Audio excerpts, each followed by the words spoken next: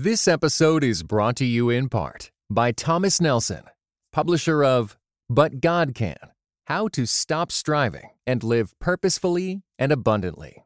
Written and narrated by Becky Kaiser and is available everywhere audiobooks are sold. Welcome to the Grace Enough podcast. I am your host, Amber Cullum, and this week I sit down with Amanda Glass to discuss the inspiration behind her children's book, That's What Dads Are Made For. You may be thinking it came from a place of intimate connection with her dad, but it actually came out of a relationship where she didn't feel fully known by her father. It wasn't until she had children of her own and her dad passed away that her eyes were opened to his present hand throughout her life.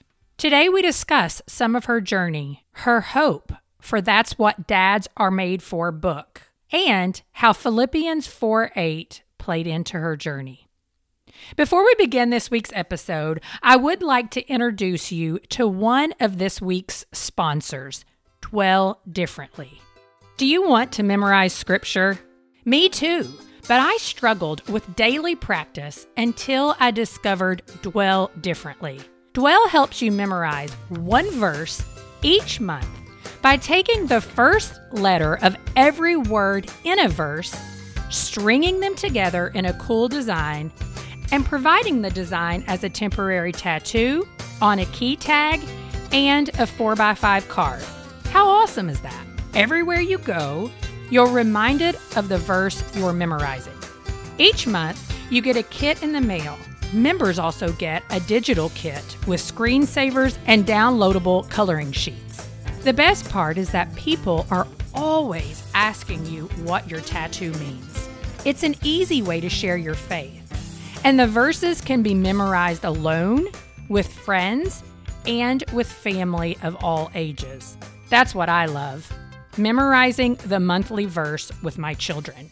Find them at dwelldifferently.com, at Dwell Differently on Instagram and Facebook, or take a listen to their podcast by searching for Dwell Differently on your favorite podcast player.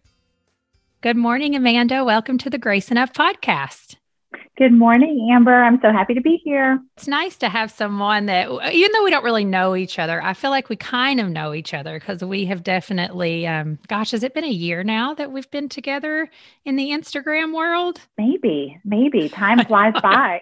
Maybe so. I think and it's like what I always say with 2020, that was like a time warp, even though it felt like it lasted 10 years. Like I don't have any marker for the years, which you do because you've had definitely some illness go on in your family. Oh yeah, we did. And I published this book that we're about to talk about during that time. So I have 2020 broken into different parts because of that publishing journey. But I think that maybe you and I met, I would say late summer, early fall, something like that last year. So we are getting close.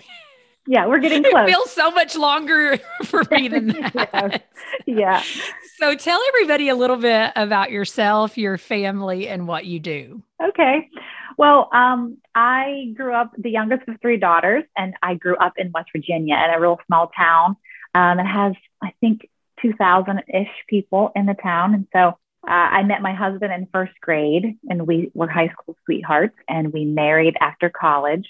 We graduated college and the next week we got married. So we married at 21 and we are about to celebrate our 21st wedding anniversary soon next month. So that's awesome. You can do the math and figure out how old we are here. And we have three children, two boys and one girl. And their ages are 15, 10, and 8.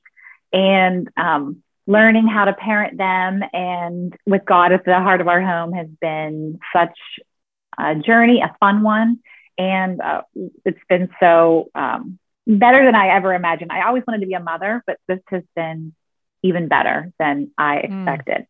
I graduated with a master's in education and human development and didn't really know what I was going to do and prayed, just hoped that God would lead and direct. And he did. And I settled into the area of behavior analysis and autism spectrum. And within that work, I fell in love with the idea of quality of life and how important communication is and family dynamics and educational environments and how that plays a role in behaviors and the experience that teachers and kids in the classroom have within that environment, and also peer relationships and friendships and how important that is. And so I loved making tools and getting in there and understanding what might be the root of some of the issues that the students and their families or their teachers were experiencing.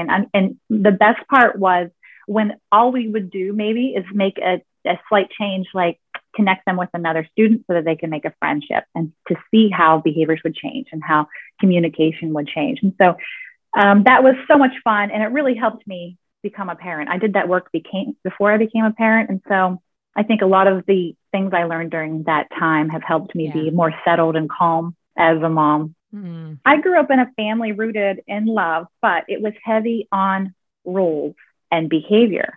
And so when I was working and getting that experience, my eyes were open to, behaviors just aren't good and bad. Behaviors communicate to us ways that kids might be feeling, tension that might exist. And so when we would help students or even the adults communicate really what their issue was or the tension was, the behaviors would change. And so it really helped me understand that how important communication is, and understanding kids and the adults. So many times it was a fear that the adult had, and it would just come out in a way you wouldn't expect. And so once we got to the root of things, it was amazing to see how joy would return and kids would flourish in those experiences. And so it was different than how I was raised. It was very authoritative, and that's how I was. And then when I was forced to really look at behaviors and communication, it really helped me to have a different idea about what the role of behavior really is, or the function of behavior is how we would say it. So now I am dusting the rust off and getting back into work. I stopped working when I was pregnant with my second. And so that was almost a decade ago. And I'm remembering. I feel you, girl. Me too. Yeah. And so I'm remembering all those lessons that I learned and how I've applied them as a parent myself. And what we're about to talk about is how I applied it to my life as a daughter and with my own dad. And so, yeah, it's been fun to create this book and to hear feedback from families who are seeing change in their lives because of it. Well, so we're going to talk about that a little bit. And you said you grew up in a family where it was very much based in love, but it was rules oriented. Phew, I'd like to say I'm not guilty of that in my own family, but I am. And so tell me a little bit more about what it was like growing up for you. Family dynamics, religion, all of the things that come along with family life. And then tell me too, so what part of West Virginia did you grow up in? Because I grew up in Kentucky in the eastern part. So I know a lot about West Virginia. Yeah. I was in the most northern city in that northern panhandle. Okay. Yep. So nowhere near me. No, but I had a lot of family. Okay. I had a lot of family kind of further down. We would travel down for reunions. So I might know a little bit about Kentucky from them. Right. Yeah. Like, I mean, Huntington, West Virginia, those kinds of places are definitely, I mean, we traveled to regularly because it was one of the closest quote unquote big cities, you know? Yes. Right. Yes. And that's actually where I had my, my longest job was at Marshall University there in Huntington. Oh, okay. Yes. I had a lot of friends who went to school there. Yes. So. What are dads made for? I've been asking myself the same question. Author Amanda Glass, creator of the Made For book series, helps kids and dads answer that question. That's what Dads Are Made For is more than just a fun book with cute pictures. It's one that creates conversations that build meaningful connections. This Father's Day, help your kids connect with Dad as they discover together. Oh, that's what Dads Are Made For. For kids 3 and up, just $9.99 when you order now at themadeforbooks.com.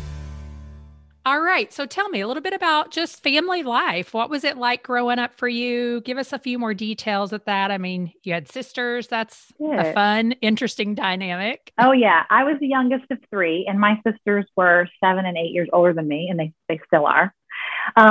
So a lot of my memories involve attending their activities, going to their sporting events. If my sister played sports, and they would both take me on their dates I would, That's awesome. I know. I look back now and I'm like, wow, they really were good to me. They took me to a lot of movies and trips to the mall and fun things like that. And so I spent a lot of time with my sisters. I went to church with my mom and my sisters. My mom was the spiritual leader of the house, and my dad did not become a Christian until I was in middle school. So it was a lot of, mom, sister time when we went to church Sunday morning, Sunday night, Wednesday night. We spent a lot of time at church and church activities. So outside of church, I really didn't have a whole lot of activities that I personally was involved in. I sort of spent most of my time at church with my family, with my sisters, and my dad.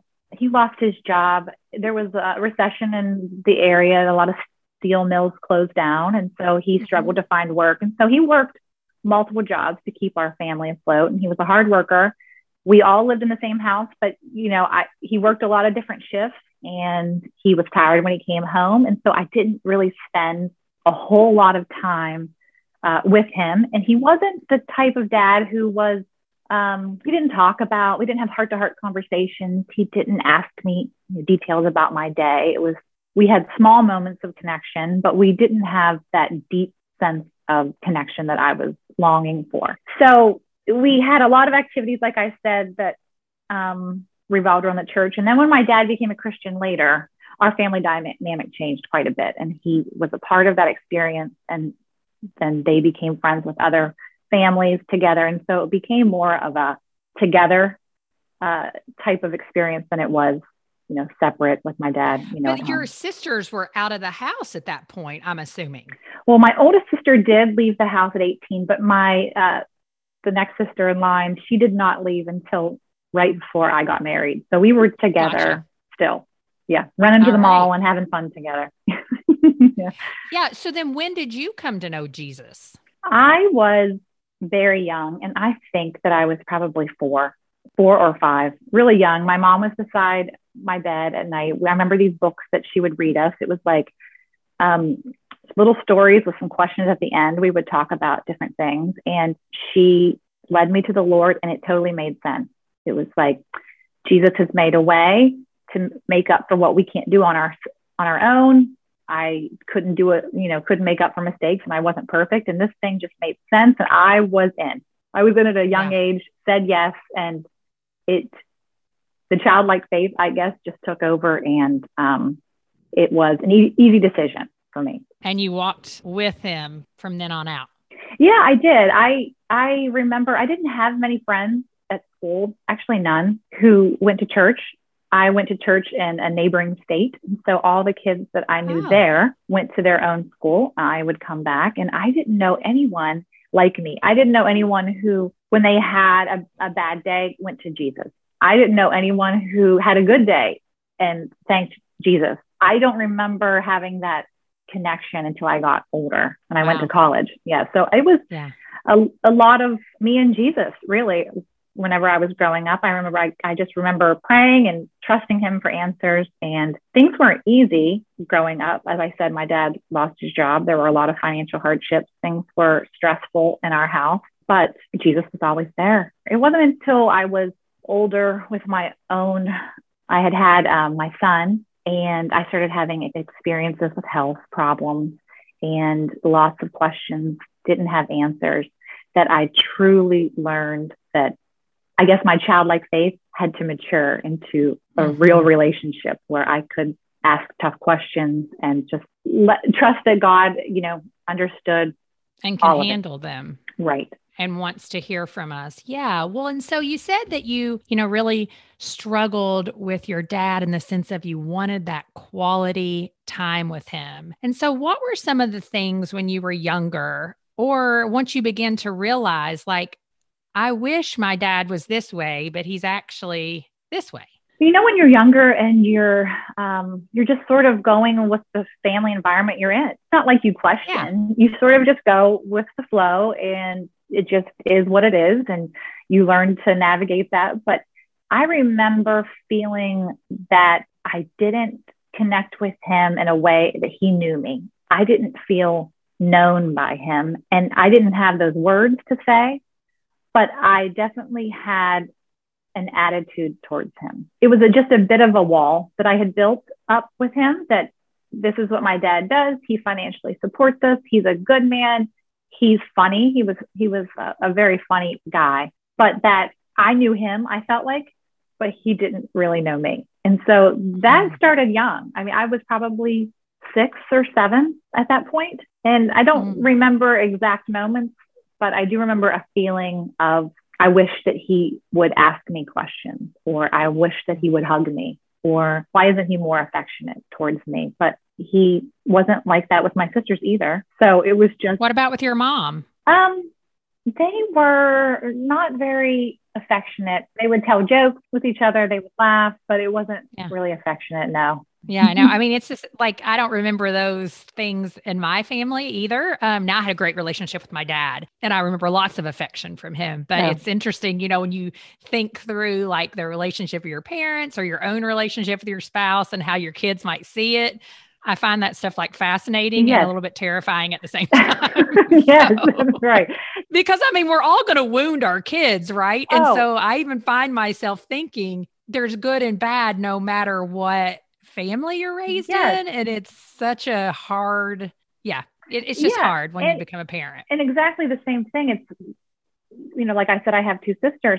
They might not have felt the same way I did either. That's and exactly so right. Each child is so different, and we don't know how we're wounding our children or how we're not, unless we have some conversations with them and figure it out, you know? So the feelings I had, my older sisters don't mention, you know, having those same feelings. I was more sensitive maybe, and I was just more emotional than they are. And so their needs were met in a different way than mine, you know, were. Well, that's the thing. Once you had children of your own and your father passed away, and it sounds like it also just has so much to do with the, you know, postgraduate work that you did, you began to see that your father, he wasn't an overly emotional guy, but he did show you love in simple everyday moments. And so kind of tell us a little bit about that discovery process. My dad and I, as I got older, I could see my dad differently. He wasn't the only one that could supply my needs at that point, right? I had a husband, I had other friendships, I was out on my own. And so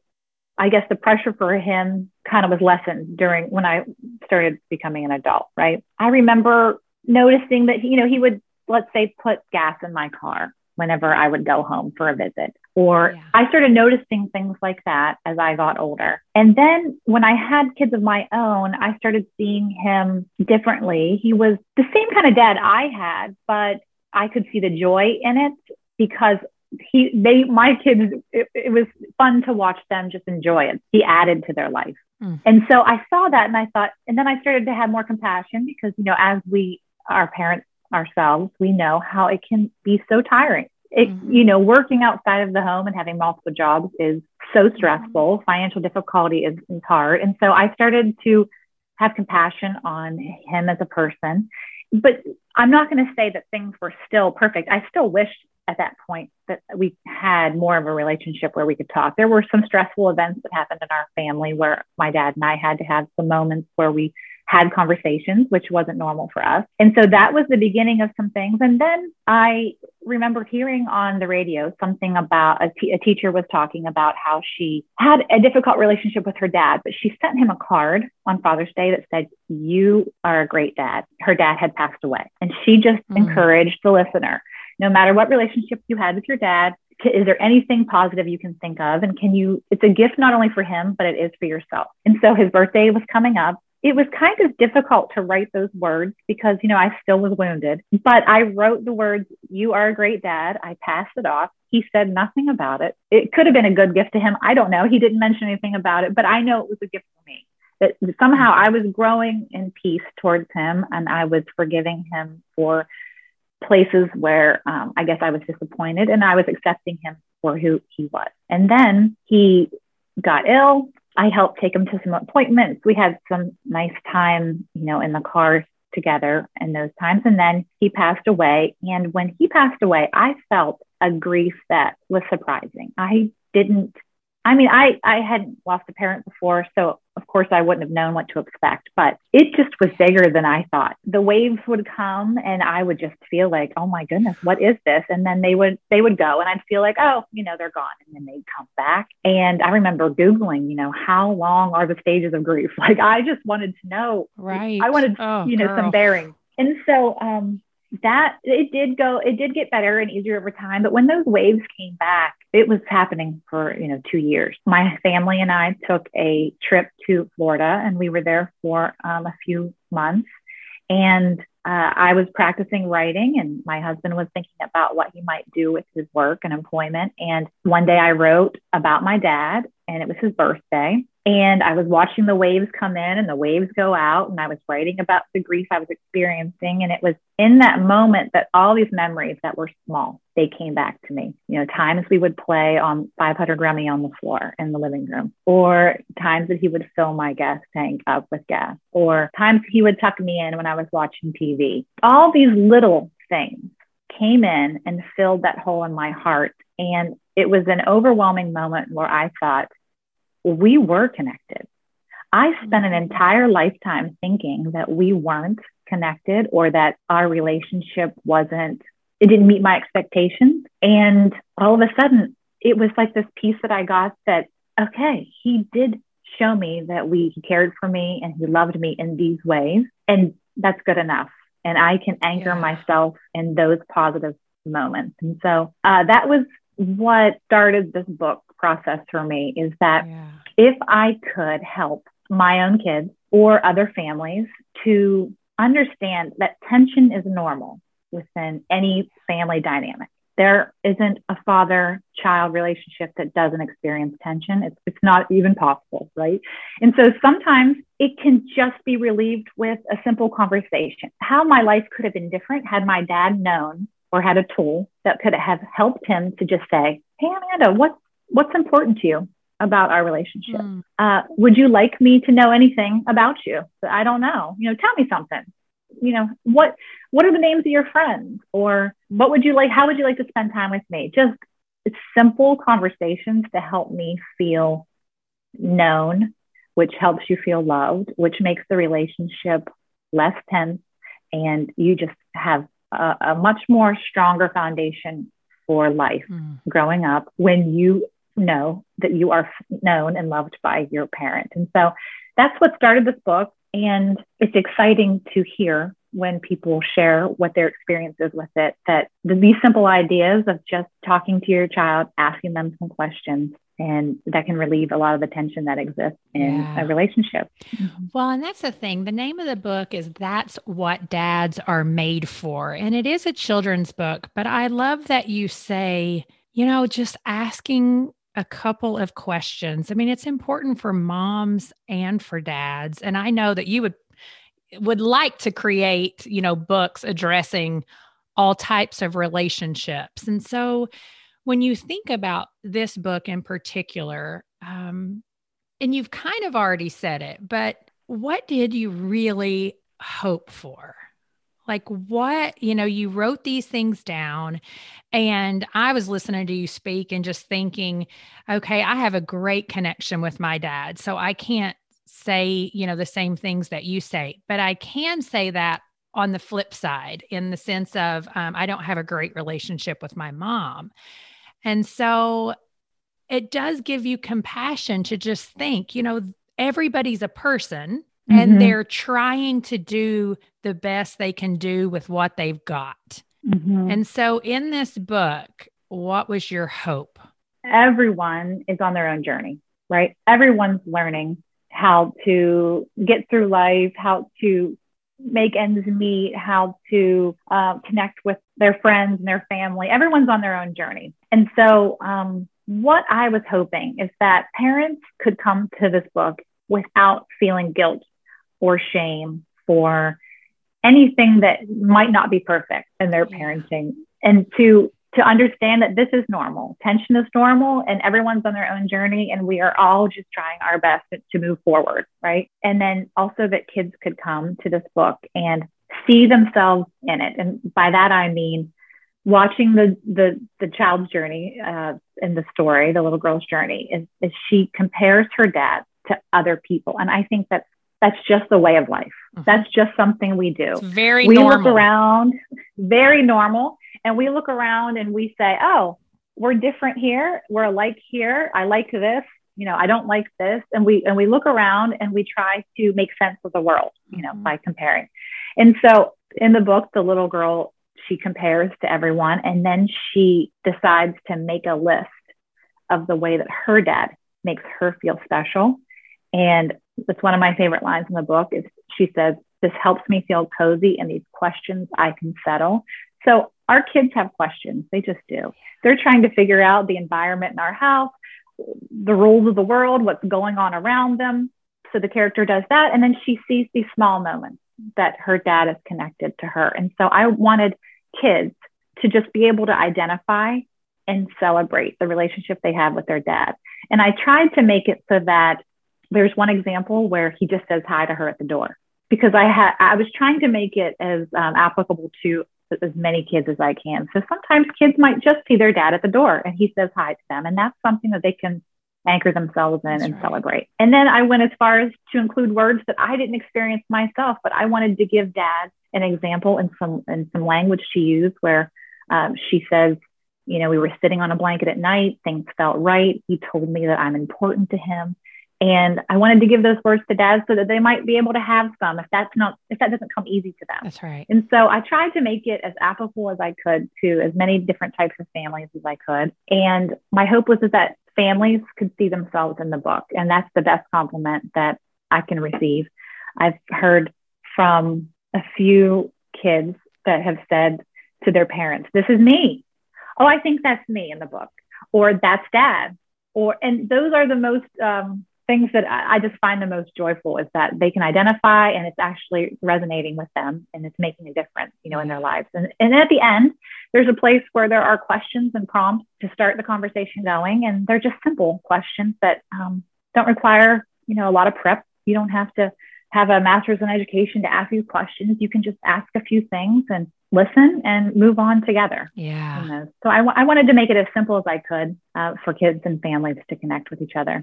Well, and I love it because I do feel like the questions in the book, they're really ones that even as your kids get older, you ask as well. I know one of the hardest and most humbling questions that I'll ask my kids is, how can I love you better? And sometimes you get an answer that can be a little bit heartbreaking, but I also am like, okay, this is something that I'm not doing well. So I can't do better, unless you ask. Yes.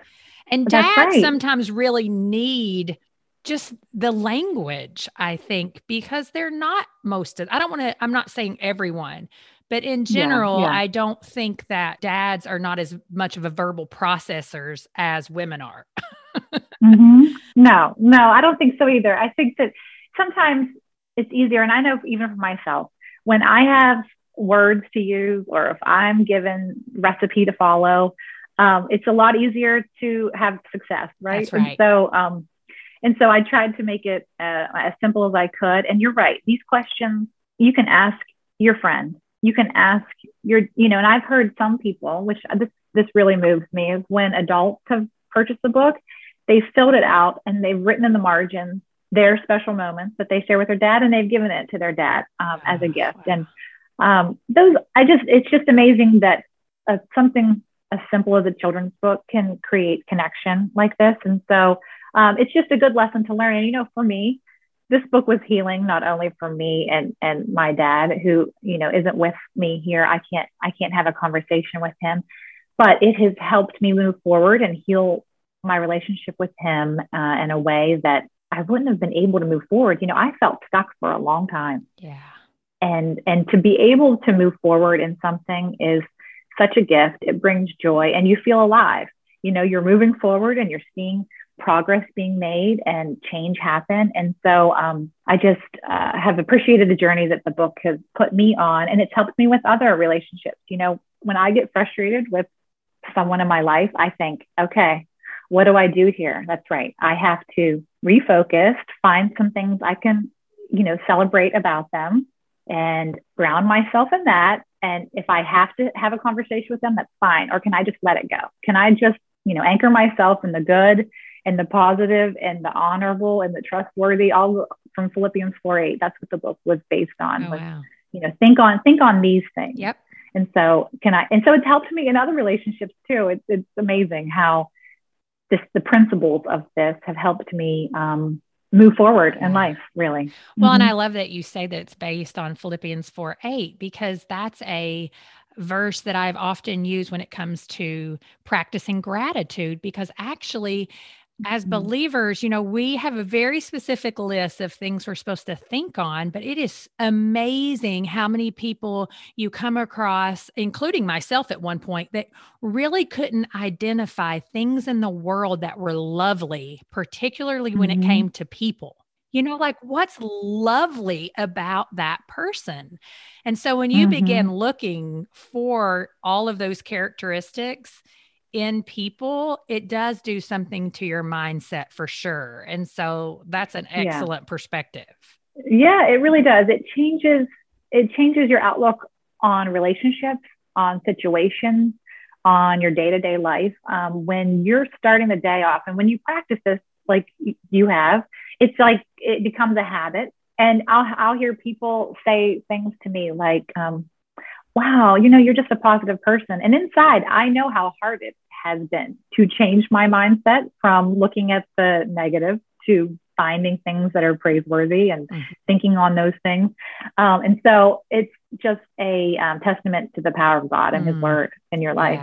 Yeah. These words are living and they are active and they still are changing hearts and minds today. And something as simple as what you're saying, starting off or thinking of things and being grateful for the good in life can change your life. It really can. Yeah. Yeah. And then, and I don't want to discourage anyone listening that means you don't need to have hard conversations. I just think that sometimes if we do identify these things in people, it can actually make the hard conversation much more pure and coming from a place of true desire versus sometimes I think we can look at our family. I'm speaking to myself here and I see the worst things about them. It's very hard for me to see the good things about them because they're making me crazy. But if I pause and look through that Philippians 4:8 lens, then maybe I can realize, okay, like you said, I don't need to go to them because this is just as much a heart problem from me as it is on their behalf, or I can go to them now and speak to them from a place of honesty, and purity versus, like I'm ready to just condemn you and criticize you constantly.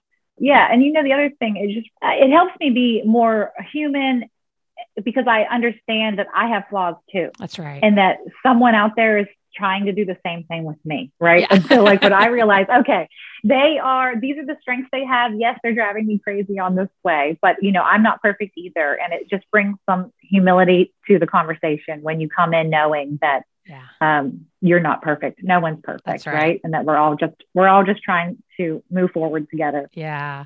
Well, as we start to close out here, let's say a woman is listening who maybe really does have a difficult relationship with her father currently or in the past, or very similar to you. She's like, my dad's always been fine. I just don't feel super close to him. What encouragement would you leave her with? Well, I would tell her, I understand and I see the struggle that it is to feel disconnected from a parent, especially a dad. We know dads are important to kids. Dads are important to daughters and sons. I understand what that feels like and what kind of a hole that leaves in your heart as you move forward. It doesn't necessarily mean that you will become a rebel and go, thrill seeking or, rebel, carry daddy issues That's with right. you, your whole life. But it does mean that there's just a part of you that is wounded. And I understand that. I see that. And I know how hard it can be to move forward in love when you don't have words for the tension that you might feel, especially when you're a child. And I would give that woman hope that moving forward in forgiveness is possible through Christ.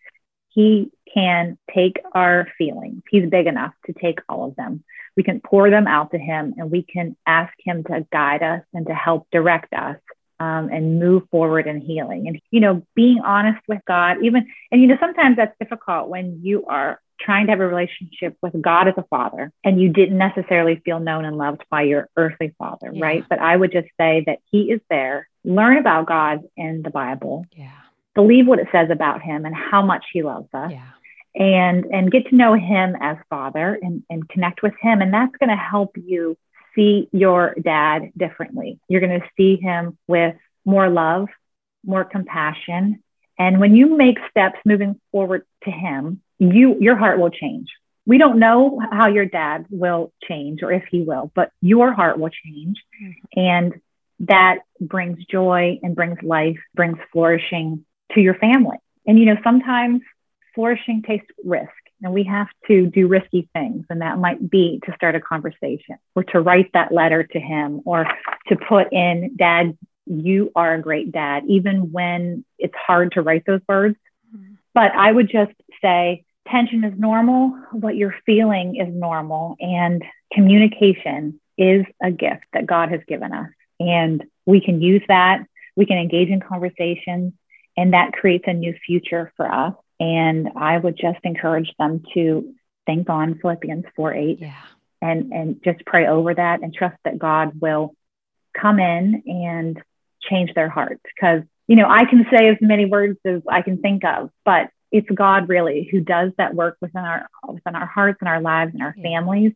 And, my story is not the only one. The story is of everyone who has imperfect relationships and who wants to feel known and loved by others, and how having conversations helps us practice. And so when we're doing that with our kids as moms, we're helping set them up. We're contributing to the world because we're helping them practice that skill of communication that God has given us. And they can learn to be compassionate, and they can learn to be considerate, and they can learn to express themselves. And all these things are changing, not only to our lives, but to those around us, to our communities, to the world. That's right. It can change generations for sure. And then they should pick up the book, What Dads Are Made For. And so where can people find the book and find you? Yes, That's What Dads Are Made For can be found on my website, themade4books.com. It can also be found on Amazon, anywhere books are sold.